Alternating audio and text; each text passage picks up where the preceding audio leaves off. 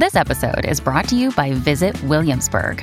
In Williamsburg, Virginia, there's never too much of a good thing. Whether you're a foodie, a golfer, a history buff, a shopaholic, an outdoor enthusiast, or a thrill seeker, you'll find what you came for here and more. So ask yourself, what is it you want? Discover Williamsburg and plan your trip at visitwilliamsburg.com. Mom deserves the best, and there's no better place to shop for Mother's Day than Whole Foods Market. They're your destination for unbeatable savings, from premium gifts to show-stopping flowers and irresistible desserts. Start by saving 33% with Prime on all body care and candles. Then get a 15-stem bunch of tulips for just $9.99 each with Prime. Round out Mom's menu with festive rosé, irresistible berry chantilly cake, and more special treats. Come celebrate Mother's Day at Whole Foods Market. Hey, it's Ryan Reynolds, and I'm here with Keith, co-star of my upcoming film, If, only in theaters May 17th. Do you want to tell people the big news? All right, I'll do it. Sign up now and you'll get unlimited for $15 a month and 6 months of Paramount Plus Essential Plan on us. MintMobile.com/switch. Upfront payment of $45 equivalent to $15 per month. Unlimited over 40 gigabytes per month. Face lower speeds. Videos at 480p. Active Mint customers by 531.24 get 6 months of Paramount Plus Essential Plan. Auto renews after 6 months. Offer ends May 31st, 2024. Separate Paramount Plus registration required. Terms and conditions apply if rated PG. Welcome to the New Books in Network. Japanese Studies. I'm your host, Alexandra Hambleton, an assistant professor at Tsuda University in Tokyo. Today we're joined by Thomas Bodernet to discuss his book, Regimes of Desire, Young Gay Men, Media and Masculinity in Tokyo. It was published in 2021 by University of Michigan Press. Dr. Bodernet is a senior lecturer in Japanese and International Studies in the Department of Media, Communications, Creative Arts, Languages and Literatures at Macquarie University in Sydney, Australia. He's a cultural anthropologist, and his work explores consumption of popular culture among queer communities in Japan, mainland China, Thailand, and the Philippines. Thanks for joining us today, Tom. Thank you for having me, Alex. It's a real pleasure. So we're here to talk about your book, Regimes of Desire, which is a book that looks at Shinjuku Nichome, a nightlife district in central Tokyo filled with bars and clubs that targets the city's gay male community. Now, Nichome is often thought about as a safe space where same-sex attracted men and women from across Japan's largest city can gather to find support in a relentlessly heteronormative society. But as your book reveals, the neighbourhood may not be as welcoming as previously depicted in prior literature. So, Tom, can you tell us first a little bit about your career and then how you got into this project, please?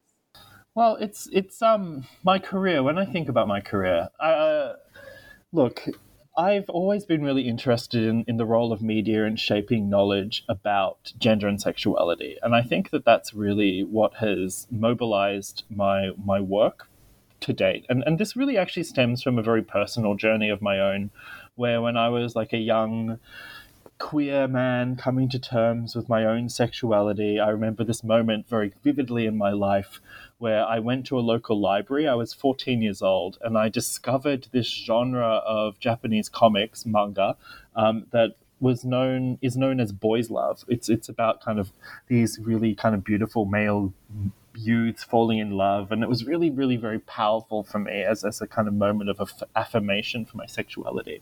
So as I went through my kind of university education, majoring in Japanese studies, traveling to Japan, studying in Japan, I've always been really curious about, what role does media, like boys' love or other forms of media, play in shaping knowledge about gender and sexuality. And most importantly, I was becoming increasingly interested through my studies on Japan's gay male community and this space Shinjuku Nichome, which I admittedly discovered as a young, 20-year-old on holiday to Japan and, having fun in clubs. But, I turned that passion as I entered graduate school and then subsequently as I took up my position here at Macquarie University into an academic career and a central interest in the problematics of this particular space. And as you rightly highlight, a lot of the previous literature on this district, Shinjuku Nichome, has focused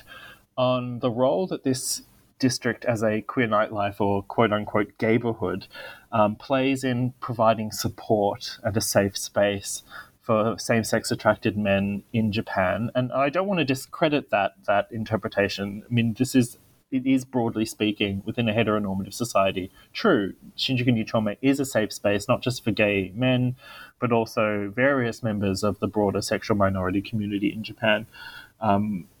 But as I engaged with the space, as I began thinking about questions of acceptance, questions of desire, which of course is highlighted in the title of the book, what it means to desire, and how does participation in this space and engaging with the media that circulates within it shape desire and knowledge about desirability, I increasingly realized that yes, within the broader landscape of Japan or Tokyo as a heteronormative space that privileges the default kind of heterosexuality of social subjects, within Nichome itself, there's a kind of complicated politics of desiring in which, yes, queer desire, if that is, desire or love between two men or two women or what have you, is broadly supported. But the ways in which that desire flows or the way it's articulated or what is and is not considered desirable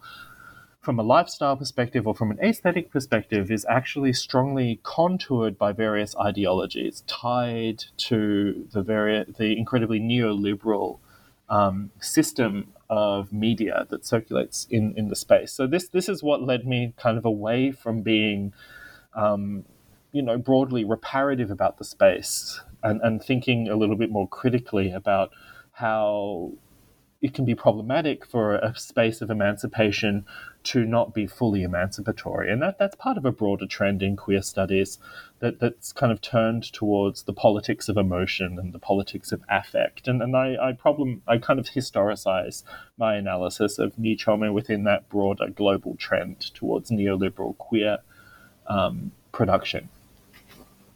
And so you do this in a really interesting way. You take this idea, and the central thesis of the book is essentially that consumption of gay media influences how young gay men understand their desires, as you explained.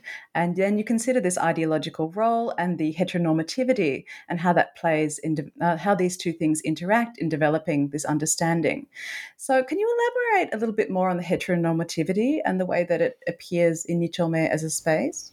So I think to kind of provide the background, we need to kind of recognize the strongly heteropatriarchal culture and society of Japan, in which notions of maturation, notions of so-called productive, both reproductive but also economically productive participation in society is consistently framed both structurally but also personally through highly kind of heteronormative frameworks. So to be a kind of useful citizen, or what is often known as a shakaijin, someone who is a full member of society, is to be, married, to have produced children, and to be involved in a romantic, well, not even necessarily romantic, but let's say a supportive relationship between a man and a woman.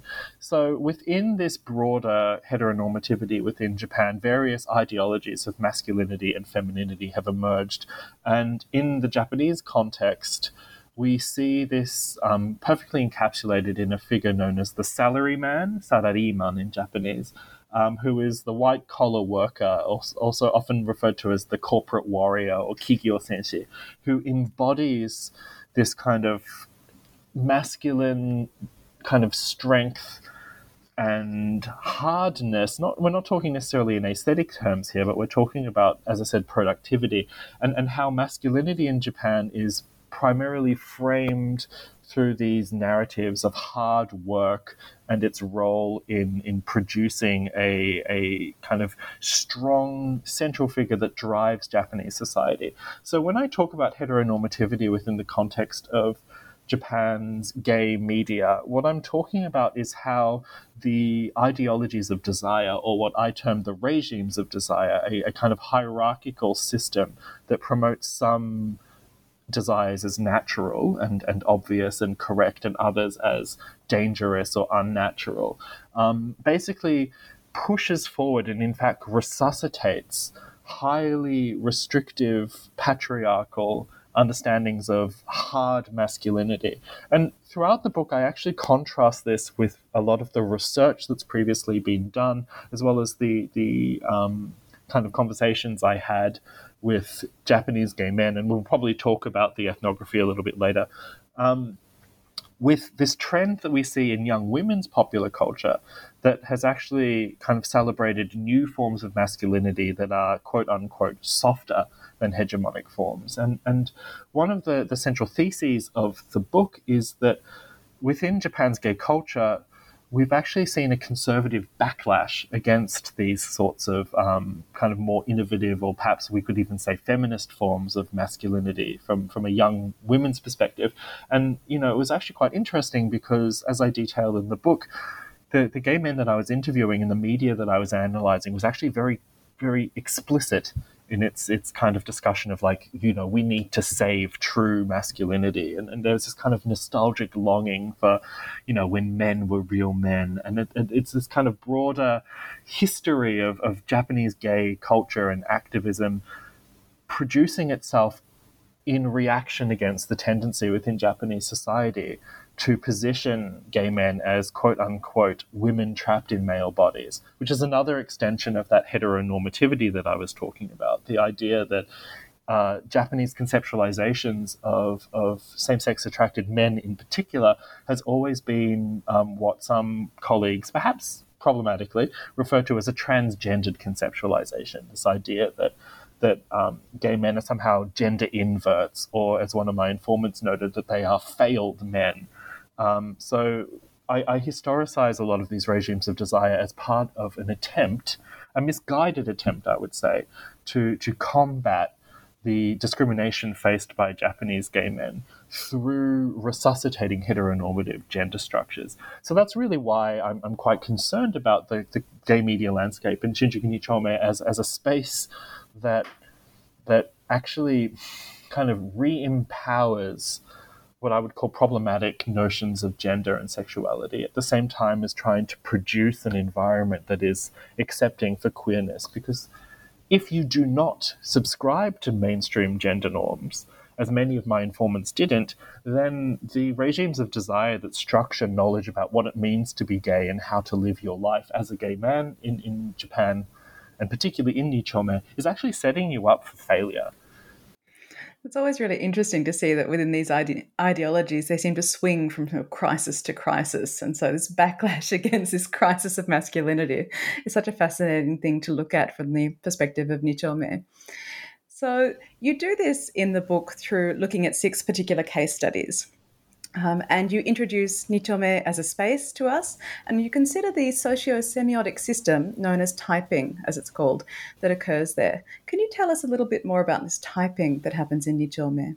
Okay, so I think that I'll just kind of set up my ethnography in Nichome to answer this question. So you know, I was interested in studying the politics of desire, and this is something that is not directly observable, right? So I was initially trained as a linguist, and then I shifted to cultural anthropology through my graduate school training. And this is because I increasingly came to recognize that in order to understand the highly subjective process of desiring and sexual desire more broadly, I needed to kind of examine this within a kind of situated context and through lived experience.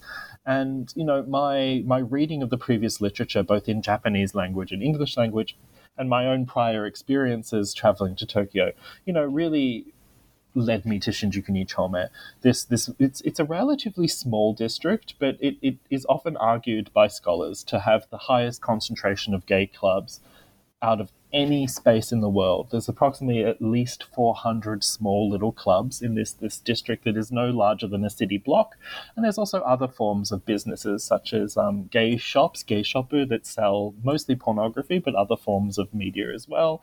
A lot of sex on premises venues and spaces where sex workers can be hired, which are known in Shinjuku 2 Chome as host clubs, though I would flag that host clubs in other districts of Tokyo don't necessarily involve sex work per se. So it seemed to me like the perfect space to come and understand and research desire, particularly because it's a space where desire is sold. And one of the central arguments of the book, and this relates to this idea of typing, is that these hierarchies of knowledge or these regimes of desire are primarily tied to consumption. So consumption of media, but also participation within, a gay bar and nightlife culture in which sexual and romantic and other forms of interaction has become commoditized. And so this is a space in which desire, as well as a kind of happy gay life or a successful gay life, is being sold. And the media plays a significant role in shaping this. So this is where typing comes in. So typing is a system of classifying bars. Initially, this is how it initially emerged, but as the book explains, it's much more complicated than this. It's a system in which bars are typed by the clientele to which they cater. So basically, each bar has its type, and in so doing, the kind of owner of the bar, usually referred to as a mama-san, a bar mother, is thus kind of selecting a particular clientele that they can, we could say exploit economically if we want to be a little bit kind of paranoid, I guess, in that kind of Eve Sedgwick paranoid reading. So this is what typing is. But when we say it's a socio-semiotic system, the reason I bring this up and why I think typing in kind of Nichome is slightly distinct to this phenomenon in, for example, gay nightlife districts in like Sydney, where I'm from, or perhaps, thinking about Castro or other major Western nightlife districts, is that it's also a coded way of kind of reflecting the values of what is considered desirable in Japan's gay culture. And they do so through semiotic cues, such as, the typical ones of body language body shape is what I meant to say, physicality, muscularity, clothing, comportment, but also how one speaks, what music one listens to. I think one of the things that I found most interesting was that there was also some linguistic aspects to this. I write briefly in the book, but also explore in other scholarship how there's a tension between Japanese as an index of traditionality and English as an index of cosmopolitanism. But basically typing is this broad way in which not just identity, but desire itself is classified. So this is something I only learned through participating within the space and interviewing the gay men that I met in Shinjuku Nichome. So I roughly interviewed 50 gay men on and off over a period of several years. But the book actually specifically focuses on, whilst these 50 gay men's voices and my ethnography basically are central to setting up the ideas, because desire is such a personal process, and I wanted to very specifically focus on how it impacts individual understandings of gender and sexuality, I actually eventually narrowed in to 4 case studies. So 4 particular individuals and their relationships with 6 particular forms of media. So advertising in Shinjuku Nichome, a broad overview of their kind of patterns of media consumption, gay pornography, gay magazines, manga, and dating sites, both location-based dating apps and kind of more traditional forum-based dating sites. So through exploring these personal kind of connections to media and seeing how typing is present in all of these forms of media and function in different ways and are conceptualized in different ways by the people who engage with them, it led me to kind of really understand how desire is very, very strongly contoured by typing in Nichome, to the point where men that I interviewed basically said, I can't talk about my desires or my sexuality without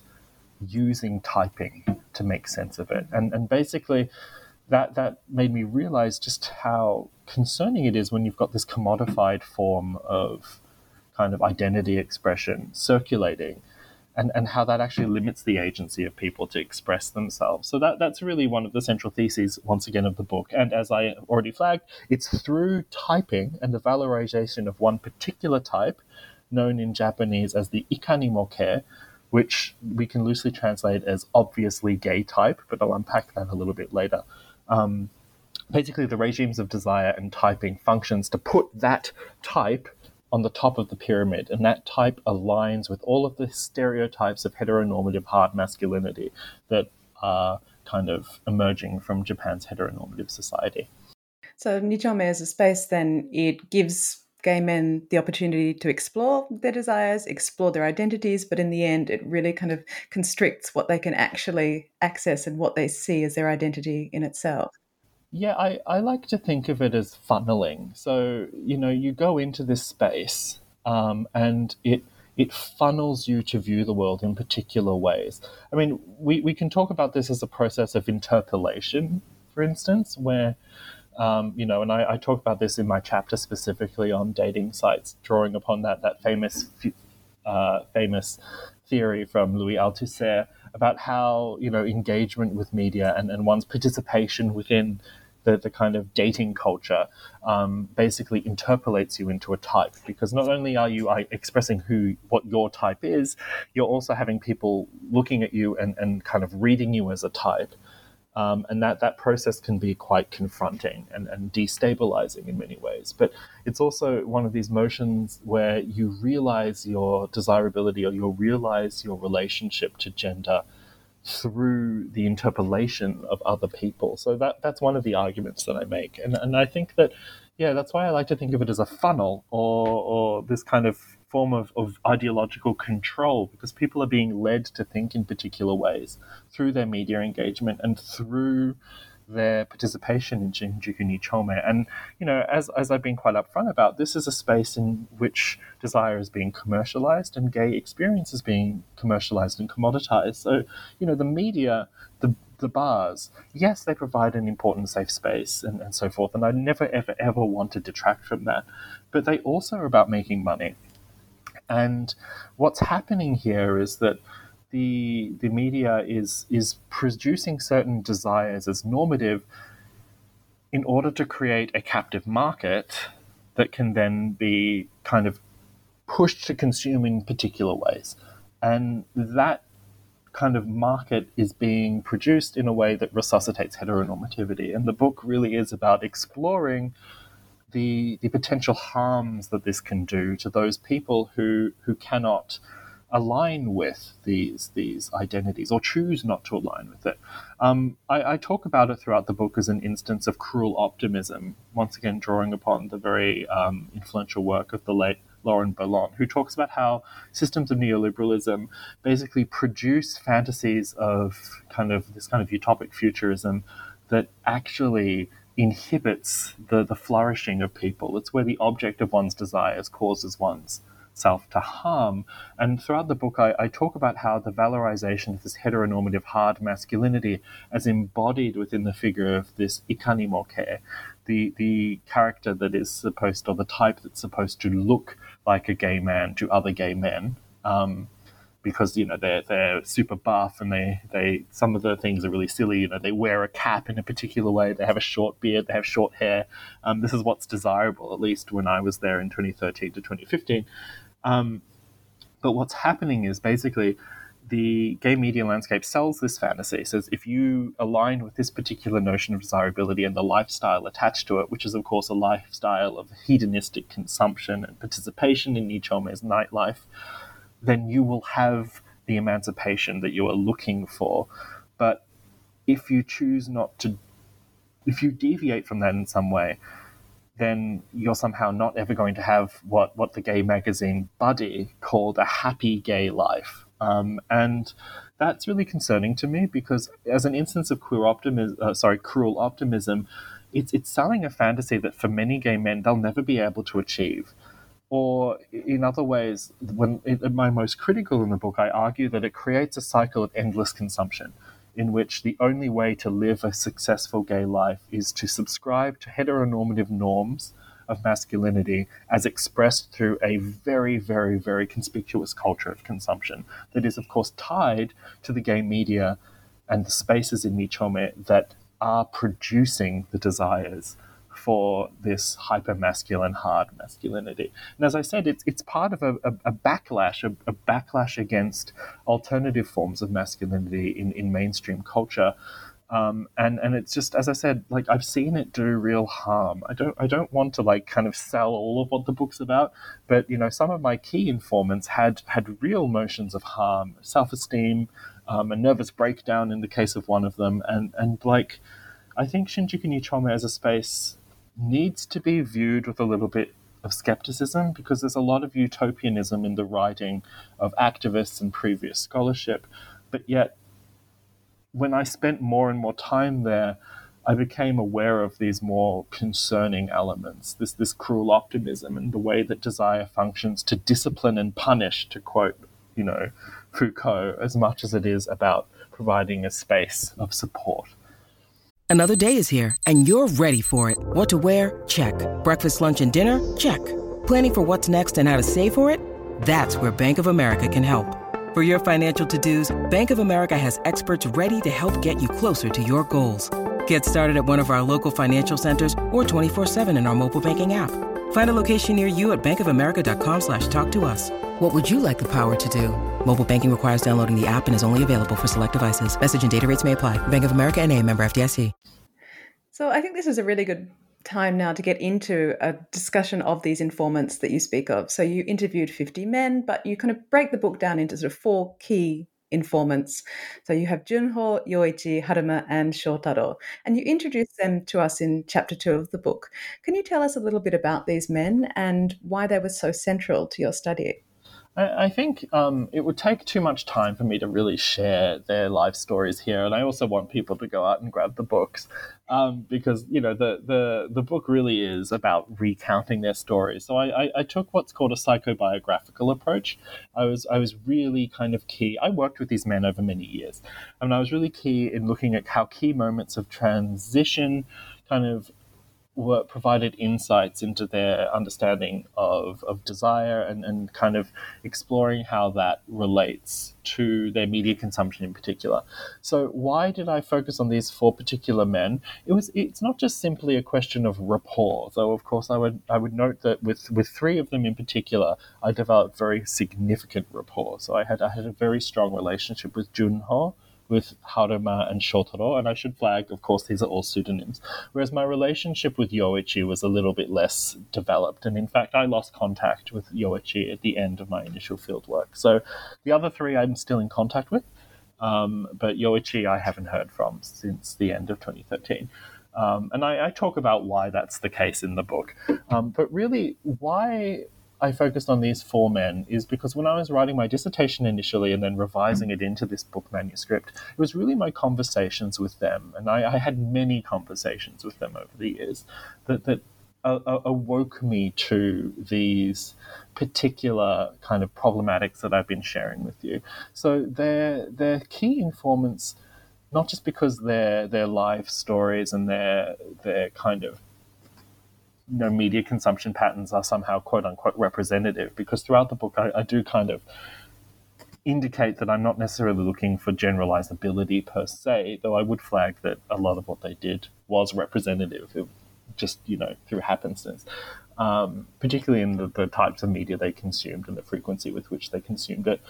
But it was really because their personal struggles with navigating these regimes of desire became central to my own thinking. And, I opened the book with a vignette that occurred very early in my ethnography, where I visited one of these geishapu with Shotaro, one of the key interlocutors, and we were flipping through a gay magazine and admiring a gay porn star named Ko Masaki, who at the time was incredibly popular. And it was seeing Shotaro's very ambivalent reactions to this, quote unquote ikanimoke, like this highly muscular, straight acting, masculine porn star who is a great image to combat the tendency within Japanese mainstream media to position gay men as like women trapped in male bodies, or cross-dressing clowns, if you will. But at the same time, he reinforced everything that Shotaro was not, because Shotaro was not an ikanimoke. He was slim, he was more aligned with the kind of cuter aesthetics that was popular in women's media, and yet he while celebrating the role of gay media in kind of indicating that, gay desire is normal, the particular ways in which desire was being shown or being directed in that media then led him to feel uncomfortable about his own kind of comportment and whether he is in fact desirable within the context of the gay community. So, my conversation with Shotaro early in my fieldwork really opened my mind to these questions, because I went across as a naive graduate student with this idea, I'm going to write about how, queer media in Japan is emancipatory and blah, blah, blah, blah, blah, basically replicating all of the work that had previously been done. But by being there, I realized, oh no, something more complex is happening here. So this is why these voices became central. And there are important moments with each of these four participants that helped me shape these knowledge. For instance, a lot of what I learned about the ikanimoke, I learned from Yoichi, who was an ikanimoke. Like, he was this buff, very kind of stereotypically attractive guy who lived the lifestyle. But even he, towards the end of my fieldwork, became disillusioned with it. And I actually lost contact with him because he decided to cut ties with a kind of culture and community that he was increasingly viewing as toxic. So, this is, interesting. And then there's Haruma, who had a really terrible boyfriend who was abusive and all sorts of things. And he had a nervous breakdown. As I said, I saw a lot of pain in Shinjuku ni Chome, as well as a lot of, joie de vivre and joyousness and so forth. And as I said, it's a space of both, but I think that the literature has tended to focus on the joy without taking into account the pain. And I wanted to focus on the pain because for the four men that I interviewed as key interlocutors, pain was, and this cruel optimism, that was the central kind of experience effectively for them. So throughout the book, you reflect on this idea of beautiful boys, otokorashisa, hard masculinity, and you look at how this appears in different types of media that is marketed to gay men. Can you tell us a little bit more about this concept and the kinds of media that it appears in?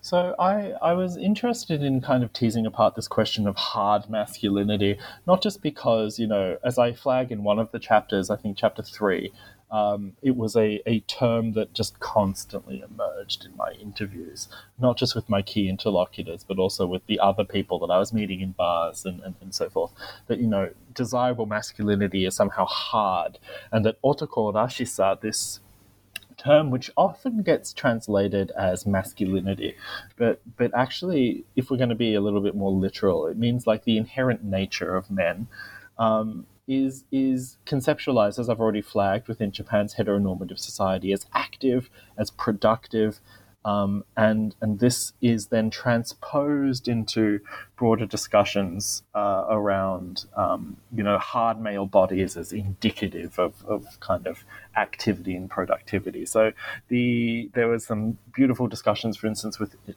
people about how, like, gym trading and the production of kind of these hard masculine bodies, which are known in Japanese gay slang as gatai, six-pack abs, washboard pecs, huge massive arms, etc., is indicative of discipline.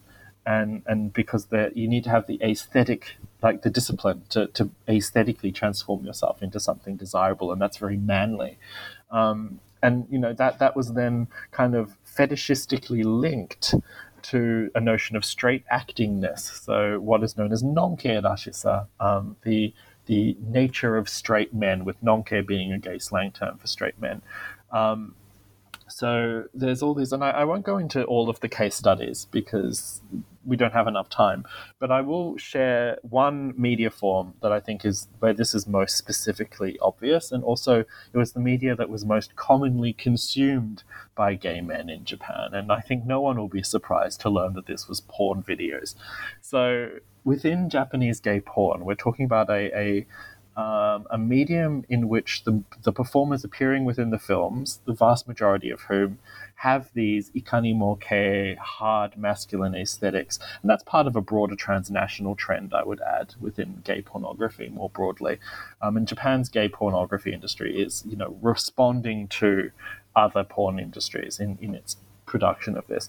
But basically, like, the models are kind of sold to consumers as straight men. So it's about reinforcing a fetishization of straight men. So this leads to a real conundrum that was a conundrum for me as an ethnographer, but also a conundrum for my informants, including my key informants, Harumo and Shotaro in particular, that, like, you're supposed to be an obviously gay man, ikanimoke, obviously gay man who conforms to a particular aesthetic, but you're supposed to also be straight acting. So the kind of desirability of the hyper-masculine, hard masculinity throughout Japanese gay media, whether that be porn videos, gay magazines, even dating sites, the advertising in Nichome or manga comics, is all about tying together the ikanimoke as an obviously gay type that is desirable because of its kind of hard masculinity with the fact that this hard masculinity is inherently indexing straight men. And this is, as I said, the paradox, the conundrum, and why I argue throughout the book that the regimes of desire as a kind of neoliberal kind of phenomenon in Japan and in Nichome in particular is resuscitating hegemonic masculinity and resuscitating heteronormative masculinity because it ties together desirability with a fetishization of straightness. Now, in many ways within queer studies, this isn't necessarily a novel argument because we see this all over the world. It's part of global gay culture. But the fact of the matter is that the literature on kind of queer culture in Japan has tended to not necessarily investigate this particular issue. Except for a few kind of articles that I can think of off the top of my head. So it was really central and important to me that this was like the lived experience that people were navigating this paradox. And it's the paradox that produces the cruel optimism because it's fundamentally kind of about a contradiction, like that is quite bizarre if you sit down and think about it critically. So yeah, this also, I think, is important because, as I've already flagged to you, that within contemporary Japan, other media forms produced for other markets, most notably young heterosexual women, has moved away from and challenges this form of kind of hegemonic masculinity. And so we have this really quite bizarre phenomenon in which a community that is particularly precarious within contemporary Japan is retreating into the past, if you will, and kind of very conservative notions of masculinity at the same time as other communities are trying to be progressing beyond them. So I wanted to really frame this importantly because I think that the case study of Shinjuku Nichome is of interest to those who want to study masculinity or gender in Japan more broadly. So it's not just a question of, like, this isn't just useful for people interested in gay men, but it also provides us a new insight into the kind of ongoing hegemony of hard masculinity in contemporary Japan, because I'm increasingly dissatisfied with, partly due to my ethnography, partly due to the interviews that I've been doing, with arguments that we see sometimes emerging in literature and Japanese studies, which are suggesting that this bi-shonen, beautiful male youth, soft masculinity is somehow a new hegemonic form. Because if we look at Shinjuku Nichome, it's not hegemonic, and it's in fact critiqued. And this isn't the only space where that happens. And in fact, I'm talking to a colleague, yourself, Alex, who has also written about this quite extensively. So I think that there's a new tendency within critical studies of gender in Japan to be skeptical of the kind of broadly optimistic interpretations of soft masculinity that were emerging in scholarship in the 2000s. So the book is partly a response to that as well. So yeah, I think that I really want to emphasize that because it was something that when I was kind of transforming my PhD dissertation into a book, that was something that I was consistently thinking about. And it's why I decided to shift my focus to questions of desire and thinking about desire as hierarchicized, because these desires aren't just about gay desire, but they're also more broad.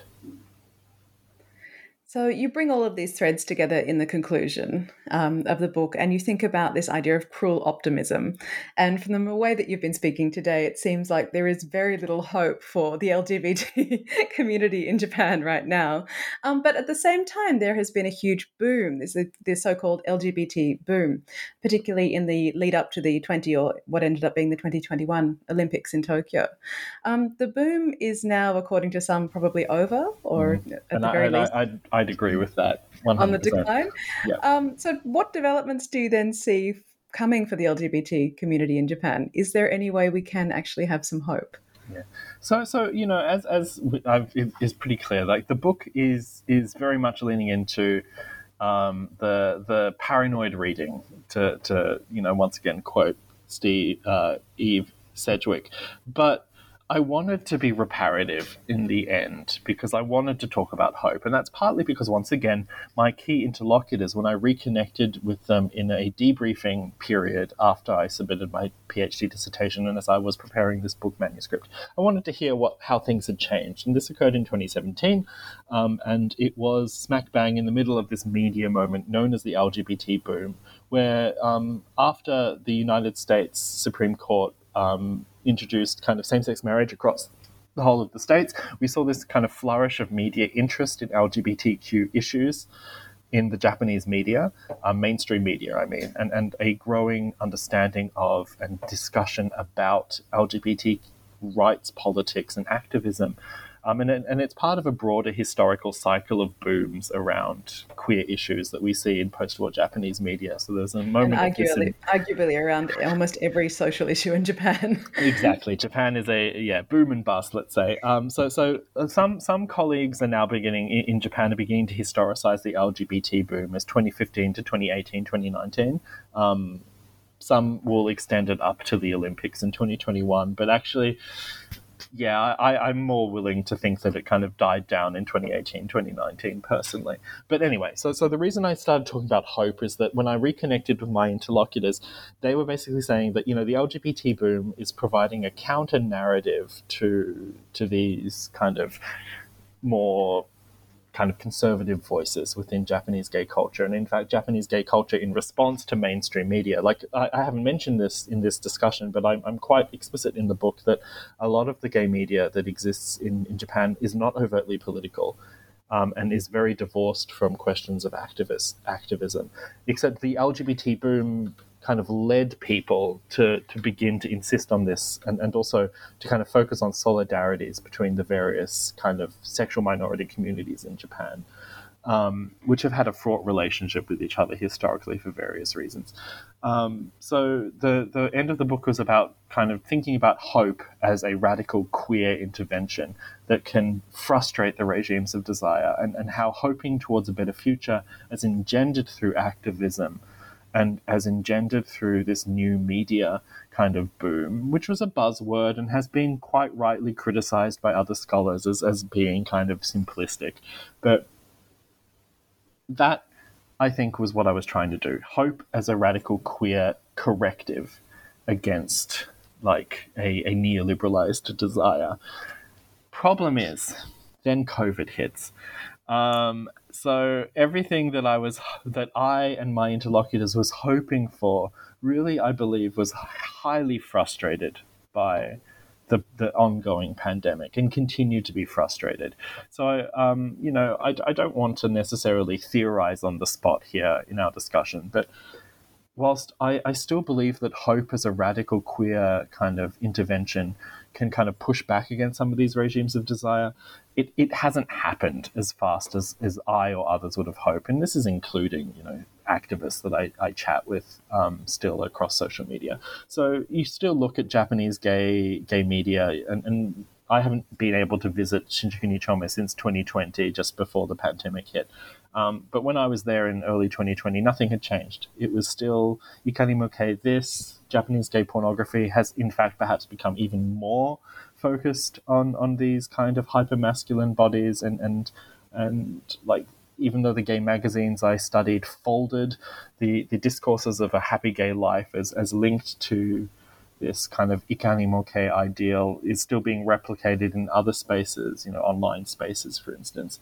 The only place where I'm beginning to see any kind of pushback against this is, ironically, Boys Love Media, which is produced for and by heterosexual women, but has a growing gay kind of consumer base. And it's partly, and I talk about this briefly in the book, it's partly those who want to push back against this kind of valorization of hard masculinity. And because young heterosexual women's media is providing that space, gay men are turning to young heterosexual women's media rather than gay media in order to kind of produce these new hopes and these focuses on romance and so forth. So that is actually something that I'm going to be, I'm moving forward with in future work, which will potentially be looking at how young women's consumer culture across East Asia through the lens of idol fandom is a kind of space of queer